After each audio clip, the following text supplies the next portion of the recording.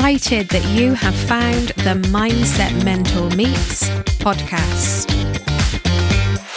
I'm Angela Cox, your host and indeed the Mindset Mentor, and I'll be interviewing executives and founders at the top of their game to find out what lies beneath. I want to know what makes people proud, how they define success, what holds them back, and indeed what drives them forward. This is authentic and natural conversation with the best in the business. So listen in, enjoy, and if you love what you hear, please do leave a review. And now, over to today's guest.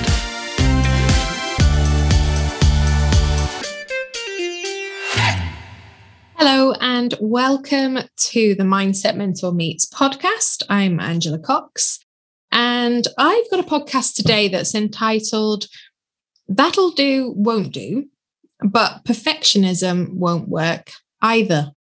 And as we go through, you'll come to understand why I'm talking about those two different aspects. But I want to start, first of all, with telling you a bit of a personal story.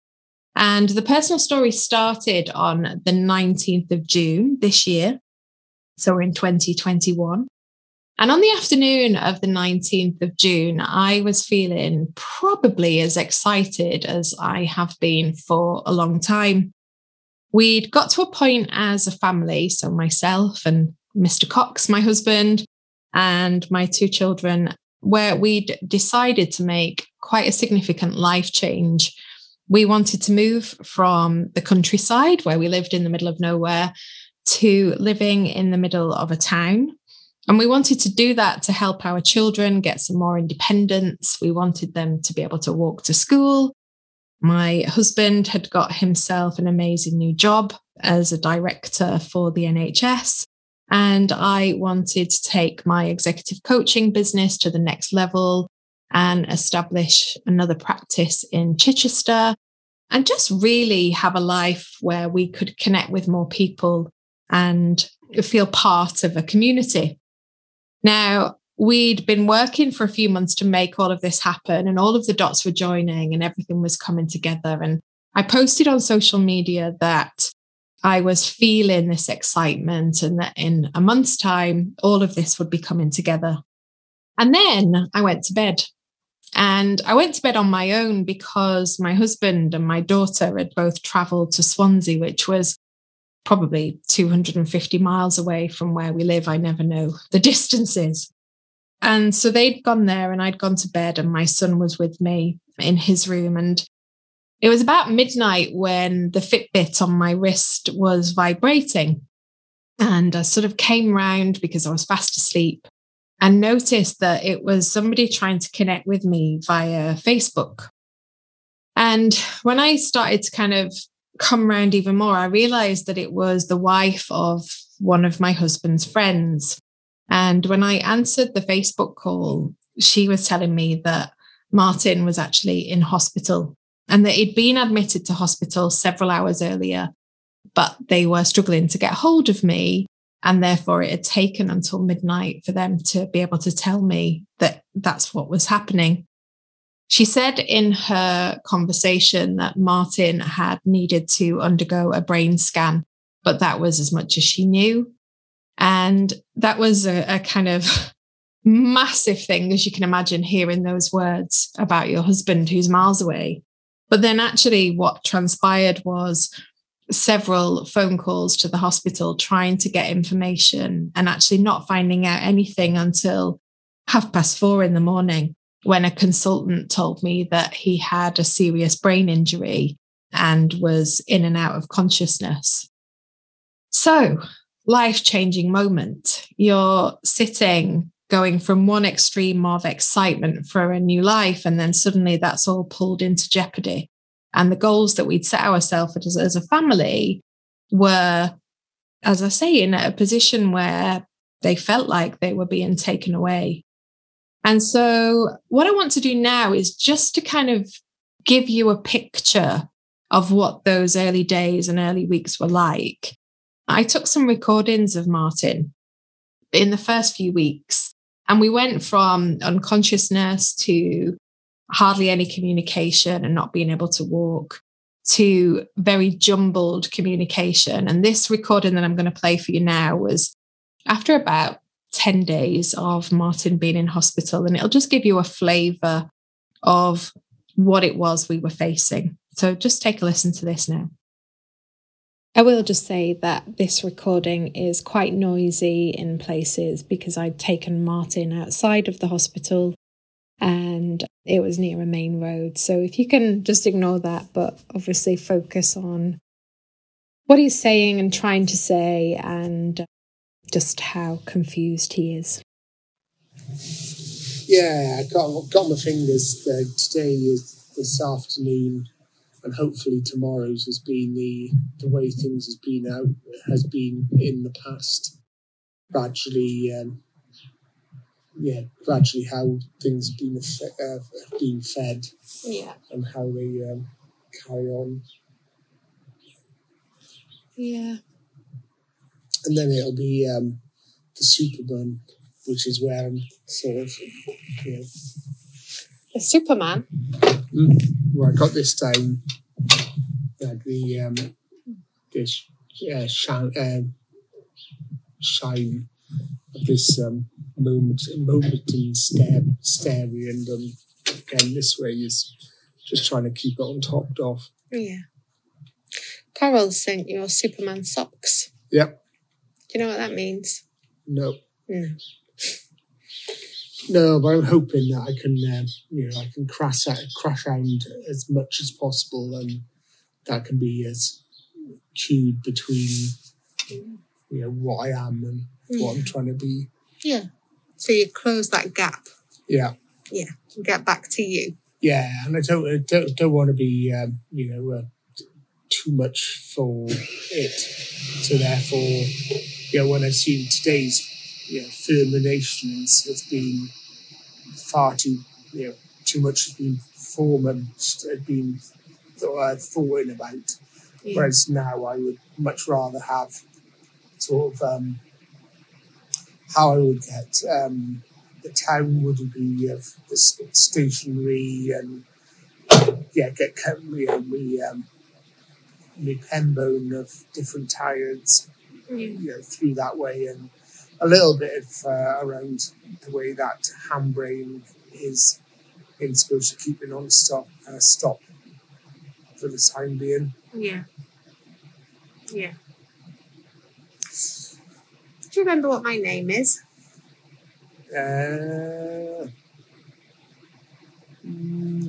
You are John Collable. You'll be set as our name, but and what you're studied. And I think you've become Ange. Ange. Yeah. Yeah, that's correct. Yeah. Ange. Yeah. What's my last name? And then Cox. Cox. Yeah. Yeah. What's your name? Yeah, mine is Martin. Yeah. Martin. Aye. Yeah, trying to put my serial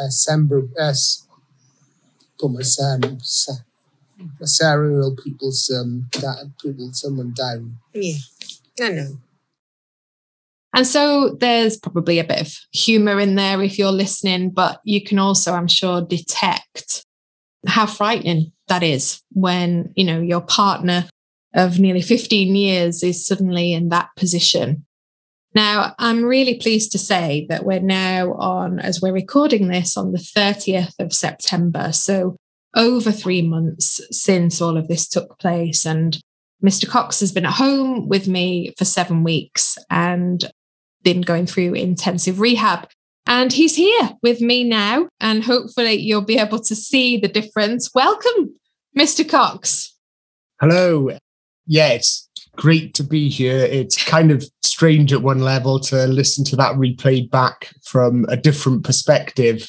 I was probably somewhat fortunate as I didn't really know much about those early days and weeks per se, but just listening to what the impact was for Angela and the family is pretty tough.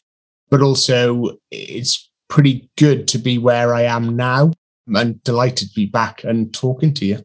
Obviously we're together every day, but for me, seeing the transition you've made, particularly after departing from hospital, you were in hospital for nearly 10 weeks and then sort of coming out of that and now seeing the progress you make every day through the rehab is just incredible. And one of the things we wanted to talk about today is the fact that that goal that we'd set ourselves as a family, we wanted all the way through this to continue with that goal. So as you say, in the early weeks, you didn't really know what was going on, but I had this connection to that goal and a real sort of desire to make sure that that was still the case. And I had lots of people saying to me, you shouldn't move, you should stay where you are. You know, life has to change now. It's never going to be the same. And I was wedded to the fact that that wasn't an option and that we were going to carry on and you were going to start your job. And so we wanted to talk today, didn't we, about how having a goal can actually drive you forward, but sometimes you need to change the way that you go about it. Yeah, I think totally spot on.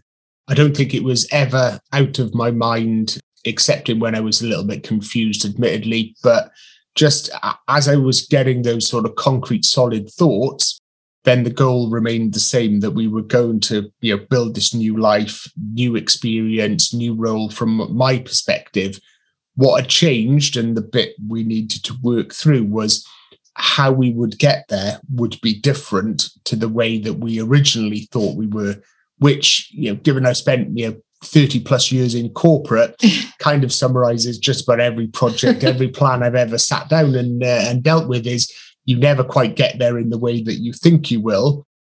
And if you become slavish to, hitting the plan and staying on track with that and following the way you were going to get there, then that becomes quite troublesome and difficult to manage, rather than picturing the goal and continuing to work out, well, what am I going to do to get there and make that happen? And I think while I was in hospital, I had plenty of time to think and kind of work those things out, particularly as I was the weak link in the project plan, for want of a better phrase. And, it was with me that everything had changed. And it was, how did we move from where we originally thought we were to where we were now to where we wanted to get to? Yeah, and I guess that's where we get that second part of today's title, isn't it? That perfectionism won't work. And you're married to a perfectionist, Mr. Cox. And so an impatient one, yeah. An impatient one who likes everything to work as I set it out to work. And this has been a massive lesson for me in terms of needing to veer away from the intended way of working whilst keeping my eye on the goal, because everything had to change in terms of the way that we got there. I mean, for one, I didn't get there with you because you were in a hospital bed. I had to get there by asking for help and accepting help from other people, which is something that I'm not very good at. So that kind of complete deviation from the way that we set it out is a huge lesson for me in terms of moving away from the idea of perfection. But also, you and I are never a fan of the tolerance of mediocrity. We talk about this a lot, don't we? And that's where that'll do, won't do has come from, because one of the things that we experienced when Martin was in hospital was this idea that there is one path that a person takes. And I can understand that because, when you look at a population of people, there's probably 70% of those patients that will go down the path. But sadly for Martin, he was what was classed as an outlier, and every business will have outliers. So I think it's relevant from a leadership perspective.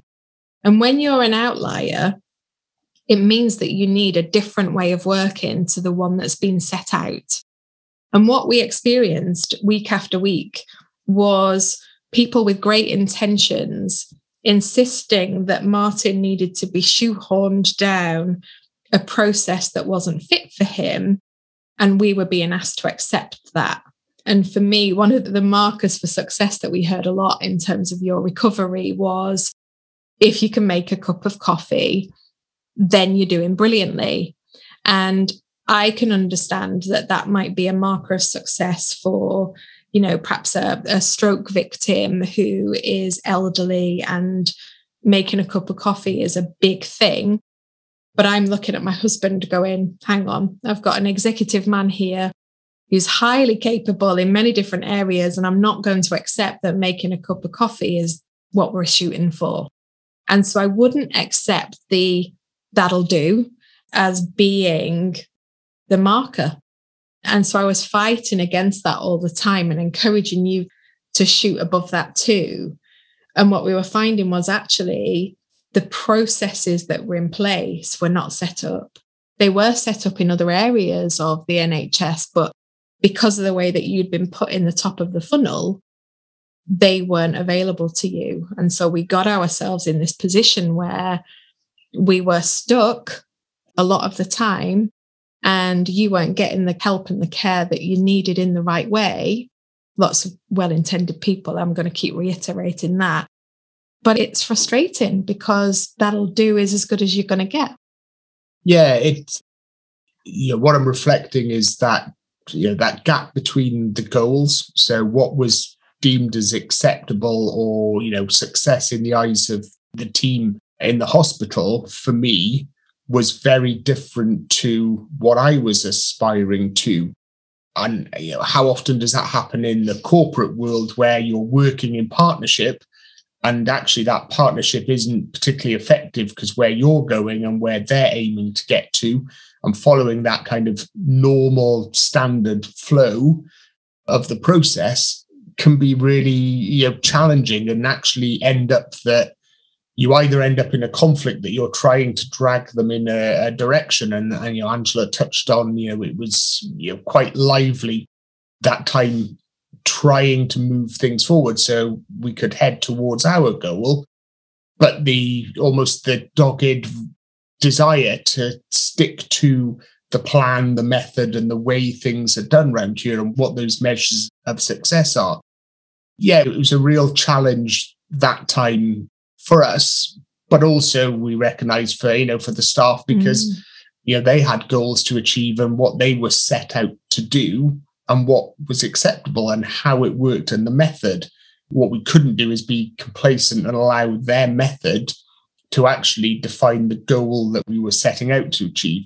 I will caveat it with I do love coffee, so learning how to make coffee is a massive bonus in my own opinion. And I like you bringing me coffee in the morning. But it was, in the end, it proved to be something that as a measure of success, it was that kind of, at that basic level rather than helping us get to where we wanted to in terms of our own goals and the things that we'd set out sort of in, early to mid-June and, that got blown out of the water on the 19th.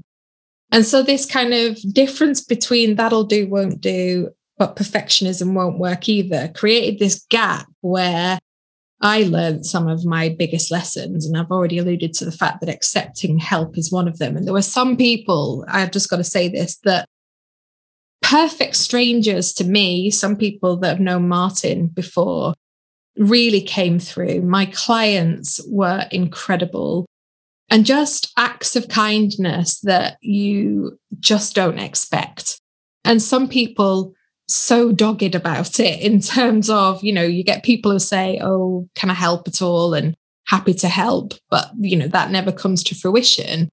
But other people who were insistent on helping and would spell out what they were going to do. And that made it easy for me to accept. So that was incredible. But I guess the other part of the gap was about resilience and about the feeling of weakness, which I experienced probably 3 times to a huge extent, where I just felt completely stuck, completely on the floor, often in tears, often feeling desperate in terms of how I was going to move this forward. And then actually finding the strength to do something. And when Mr. Cox and I were discussing this, it comes down to experimentation, which again is moving away from the idea of perfectionism and being willing to try something. So I recall 3 occasions during this journey where that desperation was huge. And one of those was the time when Martin was in the hospital in Swansea, where he was for the first chunk of his injury. And just knowing that this that'll do, won't do process was so acute there that he was in an orthopedic ward based on the fact he had a fractured skull. And by the way, we don't know how this happened. So that's a question many people have, but we don't know because Martin can't remember. And he was in there based on the fact he had this fractured skull, when actually the predominant injury was the brain injury, and the people around him weren't set up to take care of that. And so I'm in this situation where I'm seeing him decline day on day, and he's telling me in his word that he feels like he's not getting what he needs, even in his confusion, and he knew that. And I felt this state of desperation, and it always comes at 1 o'clock in the morning. And I thought, what am I going to do? And I actually ended up reaching out to the exec team of the hospital via LinkedIn, of all places, to try and get heard and to try and get an expert to see him. And they responded to that, which I think is great. And we got an expert in the next day who was able to assess Martin and say what happened. We then moved him to a new hospital, and it was kind of frying pan to fire, really, in terms of, again, they didn't have the expertise, but he was put on a stroke ward. So, slightly better in terms of being set up to help some of Martin's condition, but not brain experts. And there we hit another desperate point. And this is where the focus on the goal for me had to change. And it was where Martin was sent for an MRI scan to try and understand what was happening with his eyesight, because his eyesight was failing in one of his eyes, and to try and determine whether there was something going on in his brain before this accident happened. And I remember him texting me in the morning. The morning I had a flat tire on the car, which is another story of resilience. And I remember him texting me a picture of a drip in his hand and saying, oh, look, they put a drip in my hand at 2 o'clock in the morning. And you can imagine alarm bells were ringing in my head. And at that point, he was still quite confused. And I was saying to him, well, why have they put that in your arm? And he said, it must be because I'm getting better. And I thought, no, they wouldn't be putting a drip in your arm if you're getting better. So I rang the ward at 8 o'clock in the morning. And they said to me, you need to come in. Now, when you get that message, something isn't quite right. And so I came in and sat by the bed. And the next thing, the consultant came to see us, didn't she? Yep. And well, you can say what happened. Yeah, so it was a really strange one. And Angela's touched on the experience from a patient perspective, certainly in those early stages, was that I was almost obsolete in terms of the process. So information wasn't necessarily being shared across without, Angela being available, which is kind of tricky to deal with. So the specifics of that situation was the consultant came in and had a conversation with us, which indicated that they felt it was cancer and that I had tumors in the brain, rather than specifically the injuries that had been picked up previously. And those tumors were pretty severe. They were seen as likely to be stage 4 cancer tumors, which of course tend to have a relatively short and unsuccessful prognosis to them. So in essence, kind of went from a position, for myself.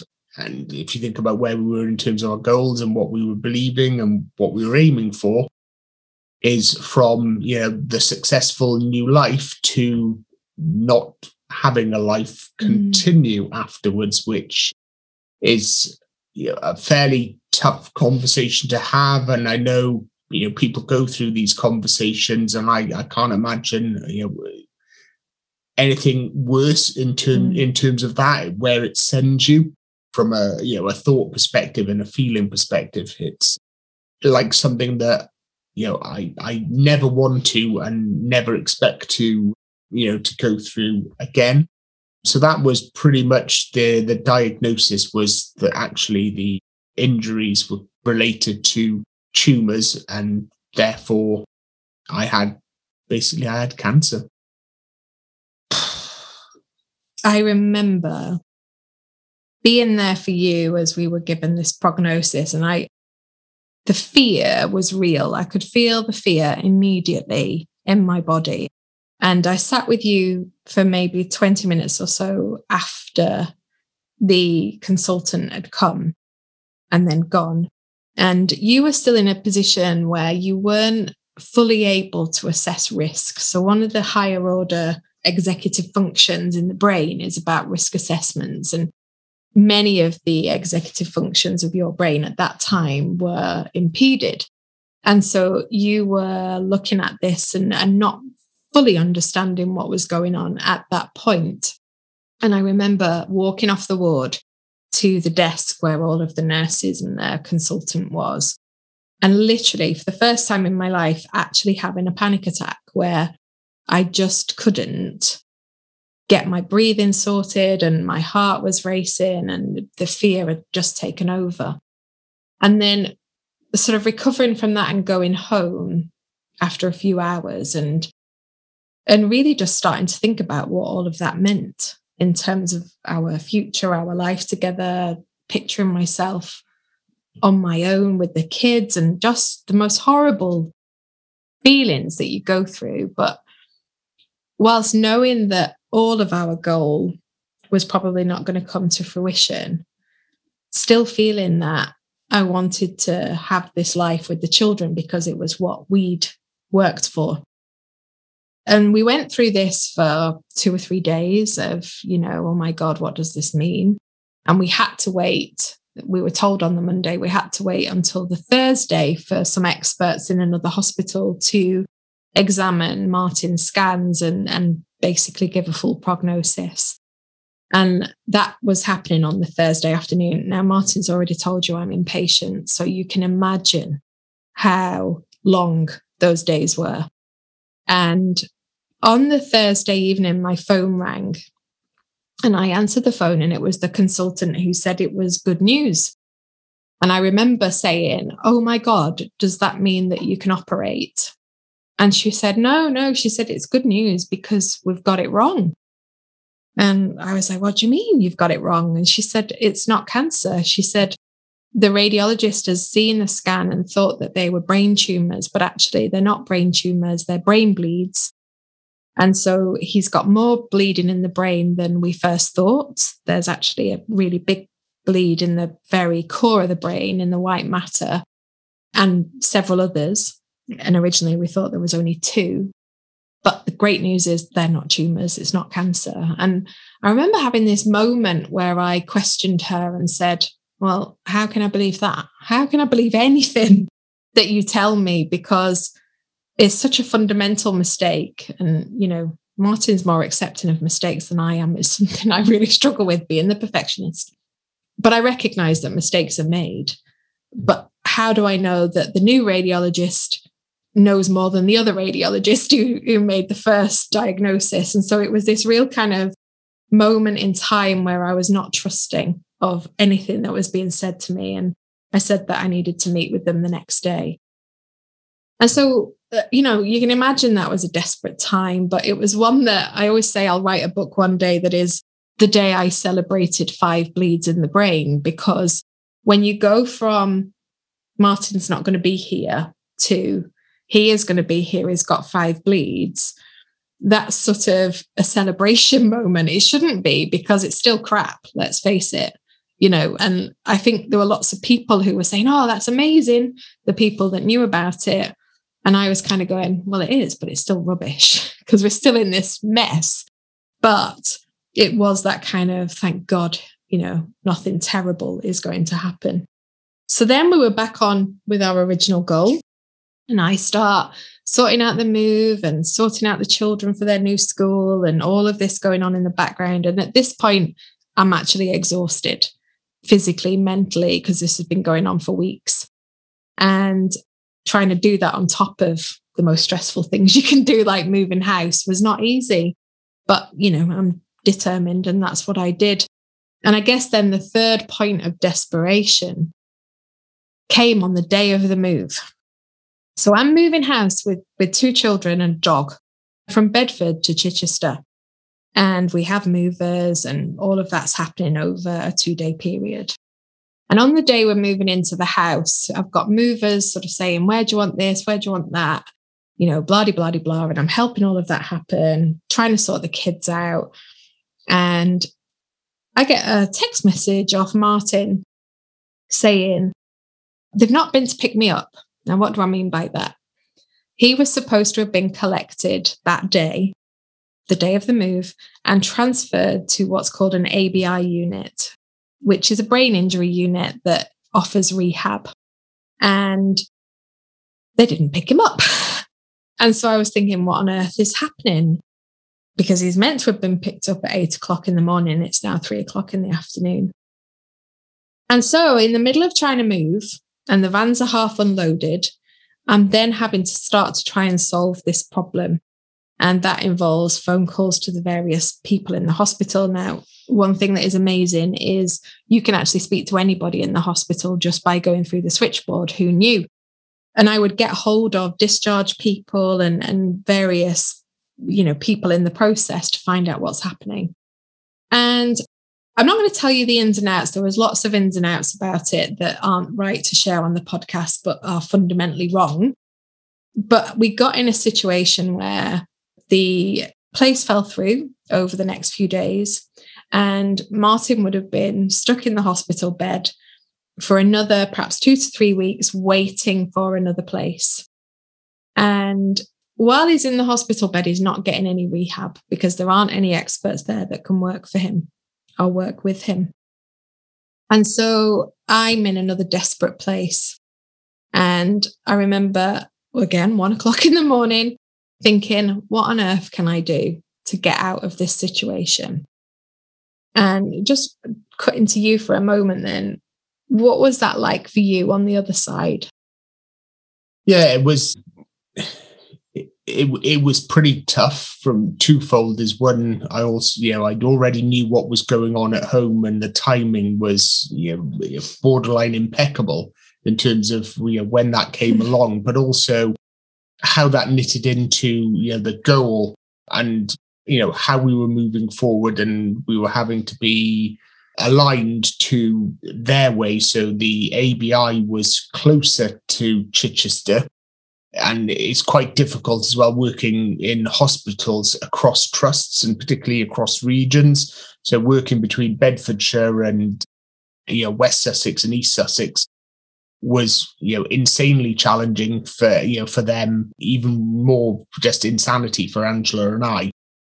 And it was without a shadow of a doubt a setback in terms of how I was feeling mentally. We had our goal and the vision. Everyone was moving. I was due to move and be much more local.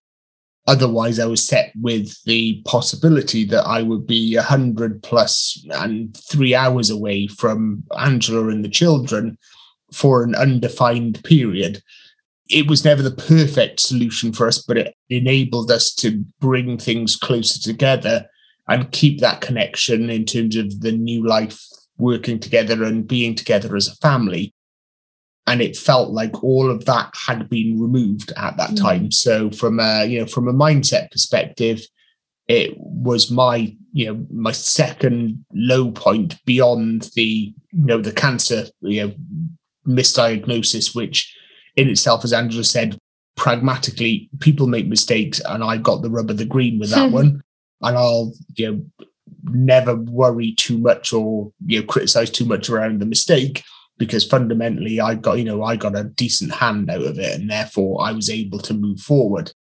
But this was one where it kind of set me back because I didn't see and couldn't see how I was going to move forward and how we were going to move forward and how we would make the bigger goal happen. It just got in the way. It was an obstacle at that time.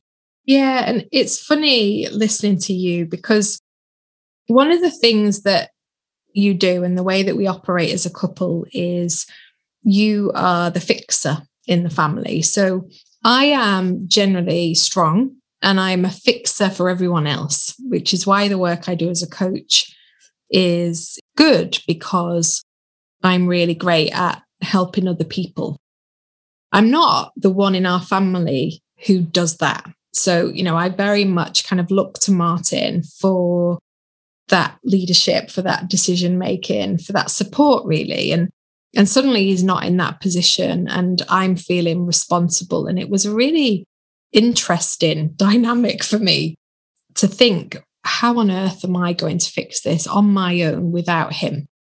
And we're in that kind of that'll do, won't do, but perfectionism won't work space again, because that'll do, won't do was, I'm looking at the ABI journey, and every time I looked at them, I kept thinking, he doesn't look like these people that are on the website. ABIs are very much set up to help people make the cup of coffee, because often with brain injury, people have very debilitating physical needs.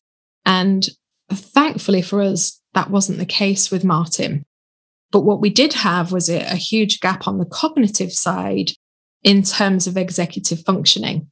Now, Martin might pass a test score as an average human being, but where we were coming from wasn't an average human being. He's high intelligence, high executive functioning, and the gap that the brain injury caused was acute, and therefore that's what we were trying to fill. So he needed a certain range of expertise based around neuropsychology, neurophysio, that could help to bridge that gap. So the idea of an ABI was the only thing that was open to us.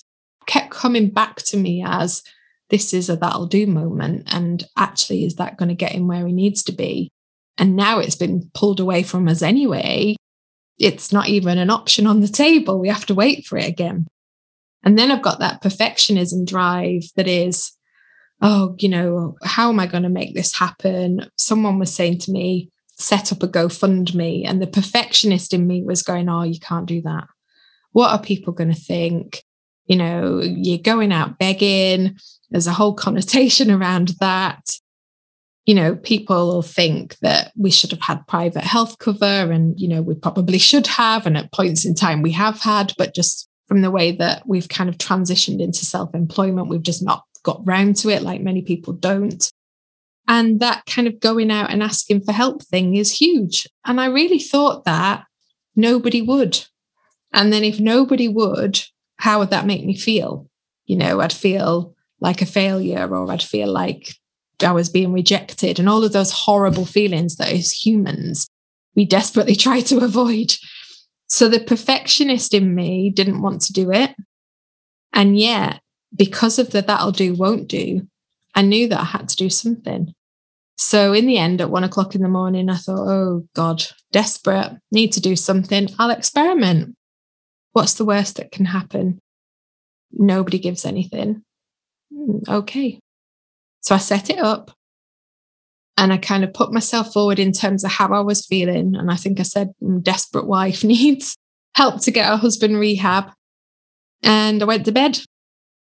And then the next morning I woke up and there was about £150 donated. And I was like, wow, people have actually donated. And then I put it out on my social media. And well, I remember saying to the children every few hours, oh my God, we're at £1,000, we're at £5,000. And ultimately it got to £20,000 across the space of a few days. And names that we have worked with in the past, years ago coming through, clients, employers, just people that you perhaps haven't connected with for many, many years. And then people who are in our immediate network now and our friendship groups, just coming forward in ways that were unreal. And, given what they could, and that might be huge amounts of money or small amounts of money, but every single thing made a difference because it put us in control. And it meant that we could make a decision and employ the right people to help us understand what Martin needed. Now, it took us a further week to get him out of hospital because of more things going wrong and just lots of ridiculous things. But we did get him out and were able to employ the right neurologist and the right eye specialist and neuropsychology and speech and language and neurophysio and all of the people that is needed. And he's been working with those now. And it isn't that'll do. You know, these are experts who have transformed the way that Martin communicates, and even better in many cases than where you were before. If you were to see his posture now, which you can't see, because one of the issues we've had is around balance and sort of falling over and, you know, hurting himself quite a lot. His posture has transformed beyond measure from where it was before, thanks to his neurophysio. So we've been able to, thanks to me overcoming my pride and being vulnerable, you responding to that and helping, and Martin working really hard every day to relearn and experiment and try and not be debilitated by the stuff you couldn't do, but actually focus on the progress every day. And that is moving us towards our goal, because what's happened this week in terms of your work? So in terms of my work, I had my occupational health assessment, which was positive. So expecting a report that will cover the opportunity to actually start the role that I set out to many, many moons ago. Still a little bit of work to do to square that off and get a date in the diary, but I'm aiming for something in October, which will be, fantastic. And it feels like that's now the next challenge. I've kind of learned how to use the washing machine and the tumble dryer and peg stuff out on the line and cook things, and some of the stuff that, would have been part and parcel of that ABI experience. But actually, I've just kind of had to get on and do it, but do it in a way that makes a difference. So yeah, I'm now ready for that next stage, and have done a lot of work in the background alongside the consultants and others, and the medical practitioners that we've linked into, to really think about where I am and how do I move myself forward. Because it's a unique position for me, which is I feel like at one level I lost a number of things that I had. So particularly my memory's been, a great example that it's not as sharp as it used to be. So actually the problem to fix is, how do you recover your memory? I don't think I've actually been through that before in the 49 years that I've nearly been going on this earth. So that's something I had to experiment about and practice around. I mean, simple stuff like being able to, walk up and down the stairs. And we have a house with 2 flights of stairs rather than 1, and just take up a morning coffee for Angela. The first time I tried to do that, because of issues with my balance and just generally not having practice for the best part of 3 months walking around, I managed to spill a fair chunk of it and get, hot coffee on my hand. So then I had to reassess, so how do I bring that forward, and how do I achieve that smaller incremental, which helps us achieve the things we want to around the big goal, which is, part and parcel is me being back where I need to be and where I want to be to enable that big goal to happen. So there's been so much positive for it. And I just echo something that Angela said, which, for me was the biggest learning from the GoFundMe, is how connected we are to people. And, despite it feeling like it's been a long time, and how generous people have been, and how people have been willing to commit, hard-earned money, time and effort into helping us achieve our goal. And how many things do we set off and think we have to do ourselves? But what we've learned is much more that willingness to ask and explore where you need help, whether that's physical, whether that's financial, whether that's expertise, has to be part and parcel of the way we operate. And, we've done that in our own relationship, is we've asked each other for help. Whereas historically, we kind of had our way, and that's how it would be. And, if Angela didn't, pull her weight, then I'd just be fed up. But now it's actually, understanding where I can help, where I can add value, or Angela coming to me and going, actually, can you help me with this? Are you saying I don't pull my weight, Mr. Cox? Did you hear that, everyone? No, I'm just saying could, obviously. I'm making a note on something to work on next. But yeah, so I've now got that learning bit of make sure I'm careful what I say at certain times. But it's that bit of, we've had to learn to seek help, and the power that help brings is the learning. So how do we make sure we take that learning forward and keep learning? More importantly than the specifics is, how do we keep learning from our experience? Yeah, because you have this little thing, don't you, about what did you expect to happen? What actually happened? And what did you learn from it? Yeah. When it comes to sort of things going wrong or, going off track. And we talk about being off track most of the time when you're going towards a goal. And actually, we've been hugely off track this time, but we're still getting there when actually we've still got there. So it is that kind of, you might meander. Yeah, that's a really valid point. And it's that bit about, just because you've experienced something similar in the past doesn't necessarily mean what you're going to experience in the future is the same. And you don't always know the way to resolve or, fix that or achieve that goal or fix that problem. But it's the same principles and the same method. You kind of need to know where you're trying to get to and where you are. And then it's that little bit of, what did you think would happen? What actually happened, and what have you learned as a result of that? So the coffee being a great example, walking up there, well, what did I learn is actually, or what did I expect to happen? I expected to walk up there and, no problem, a little bit confident, and I did it one-handed, I was holding on, but actually it was still a bit wobbly. But actually then, what did I learn as a result? Well, actually I learned I used to fill Angela's coffee cup up right to the brim.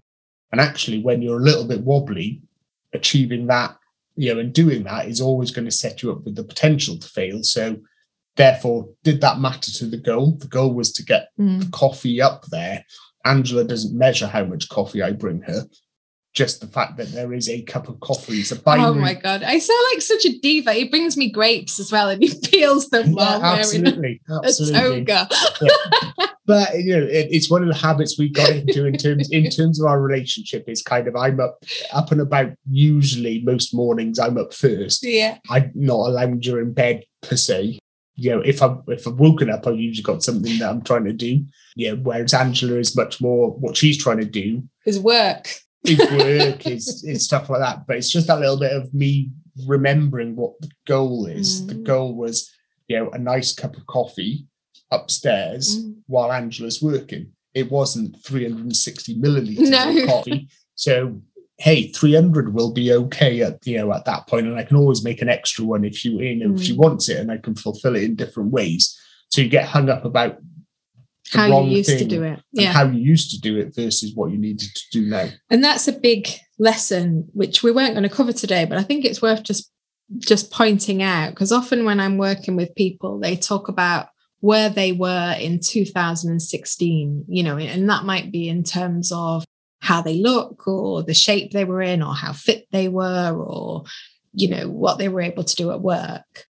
And then they're looking at themselves today and they're saying, I want to get back to that. And we were in that mindset for the first few weeks. And certainly I was. I want him back to the man he was.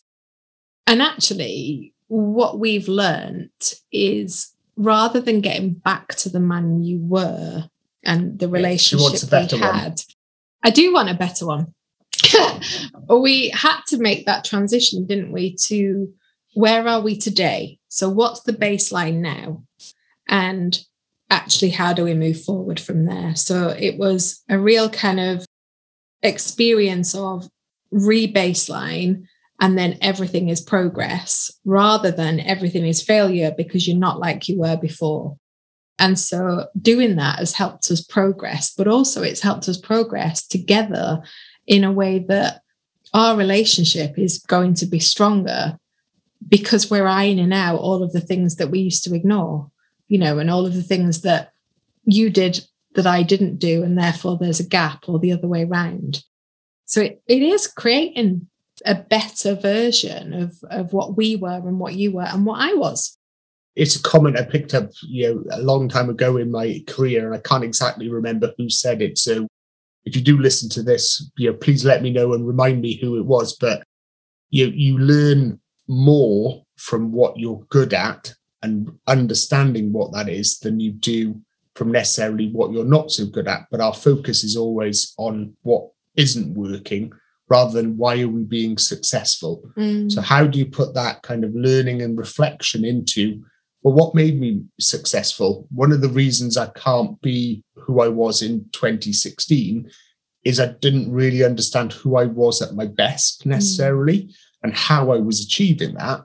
And therefore, trying to go back to it is quite challenging, because either you've got to almost mentally or physically go back in time, if you can, to where you were and start reapplying some of those things. Or actually, do you know what? It's kind of gone, and that's the bit. Pull the essences of it, but not get too wedded to it. Yeah, exactly. So, sometimes we got to where we were, but we don't understand why we ever were there in the first place, or what was the positives about it.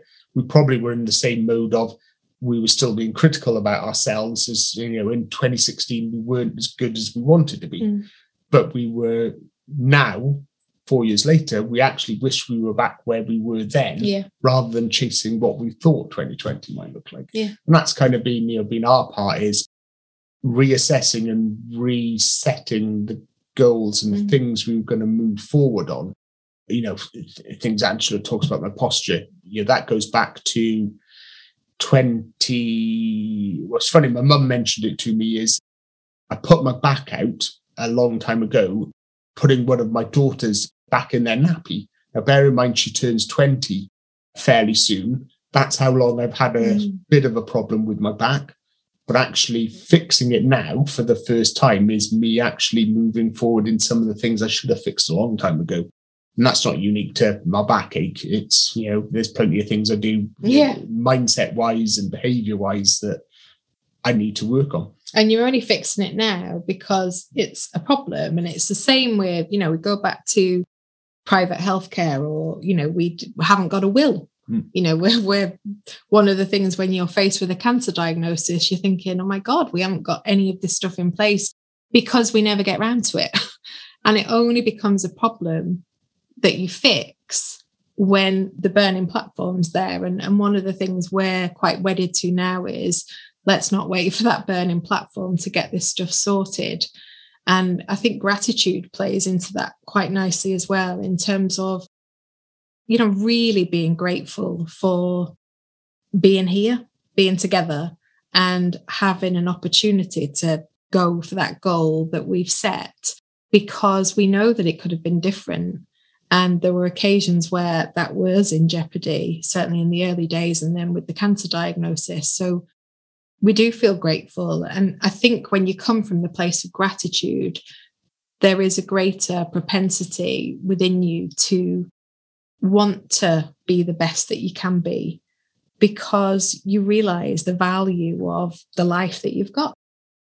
Yeah, totally. You can't undermine it. We've only got one to live, and therefore making the most of it and being grateful for what you have, but also striving to achieve better things each time is pivotal. At the end of the day, getting the most. There, a couple of times, Angela and I could have settled, and could have gone down the that'll do, and I could be here now, but not necessarily getting around. I could be on a Zimmer frame, as I was in the hospital, for a period. But actually, that's not what I wanted, and that didn't link into the goal. So how was I gonna move through that? Basically, it was doing little things without the frame. I was walking to and from the bathroom. It's only about 10 yards, but I wouldn't with me standing behind you thinking, oh my God, he's gonna fall. And I wouldn't take that, and lo and behold, I didn't fall. You didn't fall. And then once I could do that, I could start doing hitting yourself in the face with a hammer. Well, there's another a series of long stories and stuff like that. But what's interesting as well is when Angela and I talk about those things, there's the what's the assumption versus what's the reality. Is I hit myself in the face with a hammer because I'm naturally clumsy and not very good at DIY, not because I've got a brain injury. It's something I should be careful of. I fell over in the garden. You fell over in the garden. And, Angela saw me having fallen over and thought, oh, this must be because, he's dizzy, head injury, etc. It's actually, I tripped over something and actually something in the garden broke that caused me to fall. And actually I'd fallen on the lawn and it was much safer than where I could have fallen. But actually, she didn't know. And that's that little bit about the learning as well. What do we learn as a result? It's actually, I'm not going to stand where I was standing because it's not safe. And this thing isn't safe. Not actually, Martin can't stand up in the garden. Which is kind of my go-to position is you just you can't do anything because you're going to hurt yourself. And how many times in life have we stopped ourselves from doing something because either we've said it or someone else has made us feel like we couldn't do things? And how do you get yourself so that you feel like you can? Or if you don't, you understand why and what you're going to do differently to get where you want to get to. For me, it's that bit of, keep the goals as your focus and what you're aiming for, but don't be precious and prescriptive about how you're going to get there. Which is the perfectionism. It links into the perfectionism. So, I always used to say it, when I was working, the only thing I guarantee you about a plan is that's exactly how it won't happen. Yeah. So the more prescriptive and connected to the plan you are, and the more you want to hit it in the way that it's planned, will actually restrict you from getting to the goal because you miss the chance to learn, you miss the chance to do things different, and you miss the chance to adapt. But you need a plan. You've just got to not be wedded to you need to do planning. You need to work out how you're going, what the steps are that you're going to take to get from where you are to where you want to get to. You don't necessarily need them all, but you need to plan forward and have at least one. So how am I going to get to the next step? And then from then on, move forward. Because we're clever as human beings, we often work out a number of them in a row and we can do the small sequence, but it's that bit of not expecting, that I know and I can plan out to the letter where I want to get, to in my next, in my new role in the next 3 to 5 years' time. I have a rough idea what I want and a rough idea what I should be doing now to help me get there. But I'm not setting out, what I'm going to be doing in 2024. No. Because I haven't got to 2024 and I haven't lived all the things and learned from all the things I'm going to do between now and then. Yeah. And I guess, we are here now where we are, and it's over 3 months since the day that whatever happened. We still don't know. And the difference in you, particularly in the last 2 to 3 weeks, I've seen a huge difference in terms of you becoming the version of you that you're going to need to be successful at work. And, us kind of coming together again as a couple rather than patient carer, which I hated, by the way. So I'm really glad that we're back to husband and wife again. I guess it's that kind of, there's a miracle in there somewhere. There's a lot of hard work and effort that's gone into it. There's still work to do. So there's still some rehab, certainly over the next few weeks, that is happening. And then it will taper off, but will be there in the background for the coming months. But there's that kind of realization that when you focus on where you're going and you have that vision and you have that determination, you can make things happen. If you move away from the idea of perfectionism, but you also don't settle for mediocrity. And if you do it in a way that is honest and connected, and, we've been really honest with each other all the way through. There are times when it has been so tough for us as a couple, for us as a family, but we've not given up. And, if you go back to that voice recording at the beginning, who would think that you'd be sitting here now having a conversation in the way that you are? And now your tummy's rumbling because it's lunchtime. Absolutely, yeah. But that's the thing is, what hospitals get you into is that habit of eating at certain points. So, 12 o'clock is pretty much lunchtime as it should be. So we're not far off that. So that it's spot on. And I think Angela's point around us. What I'd echo in there is, what did you expect to happen? What actually happened, and what did you learn as a result? And that learning should never be allocated or given a view. So it's easy to say, well, it didn't happen as I expected to, therefore it's a mistake. And a mistake is a negative thing, and it can actually drag us into a negative spiral. Probably in the early days, both of us got into that habit of actually when what was expected to happen didn't happen, we saw it as a mistake or a problem. But now we're much more in the in the space where we can talk about those things. We're not perfect by any stretch of the imagination. That there are times when I'll get things wrong and Angela will tell me in no uncertain terms, and vice versa, that actually that hasn't got us to where we were hoping to get to. But we're learning from it. What's the learning? What can we do differently? What can we build upon that will actually make that work? And how do we do that in a way that we recognise we're both shooting for the same goal? Yeah. And the goal is now being lived. It's amazing. We're here in Chichester. We're actually sitting in my new office in the town centre. The children are at their new school. You're gearing up for your new job. And all of the rehab, etc., is happening in the background. We're making friends. It's just feeling like a bit of normality again, which is lovely. I'm feeling like I've recovered from the exhaustion. You're making progress every day. And we just wanted to share a little bit of this with you as a thank you, really, to all of the people that have helped in any way that you've helped. There have been numerous different ways to share with you how well Mr. Cox is doing. And for me to just say to him that I love him, every part of him, even the broken brain bits that are recovering. And, that this, I think, is going to be the thing that we build on in terms of making an already great relationship even better. Yep, I would agree. I love Angela to bits, and I can never be grateful enough for everything that she went through at the beginning when I was unable to do lots of things for myself, whether I was unable or prohibited from doing them because I was stuck in a hospital and I could only do so much from that. But it is very much that that basics that we've touched on, which is don't accept that that'll do, but accept that your perfect view and your perfect plan is not always the way that it will turn out. And as things pivot and move around, what are you learning from it? And how do you take the next step that will get you closer to that goal? And be prepared to experiment and do a few things and learn as a result. And there we are. You can tell that your executive functioning is back in place, because that was the perfect summary of the podcast. Not that we're trying to be perfect in any way, but let's face it, a leopard never changes its spots. I thought it was that'll do, won't do. So there we are. That's what we have for you today. I hope that you have enjoyed listening and that you've got something from it that you can take away and apply in your world.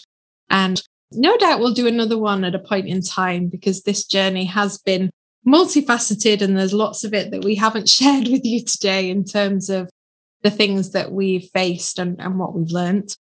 So let's see if we can bring something else to you in a future episode. But for now, go and have yourselves a wonderful day. Mr. Cox, thank you very much. You're welcome. And everyone, go and have a fantastic day. And thank you for everyone who supported us through that phase. And so, just like that, we're at the end of the podcast. I hope you've enjoyed your time listening today. And a big thank you from me for taking the time. I'd really love it if you would be able to leave a review, because it really does help us to get noticed. And if you haven't already, why not subscribe, and then you never miss an episode. I wish you a lovely rest of the day, whatever it is that you're doing, and I hope that you stay safe and well.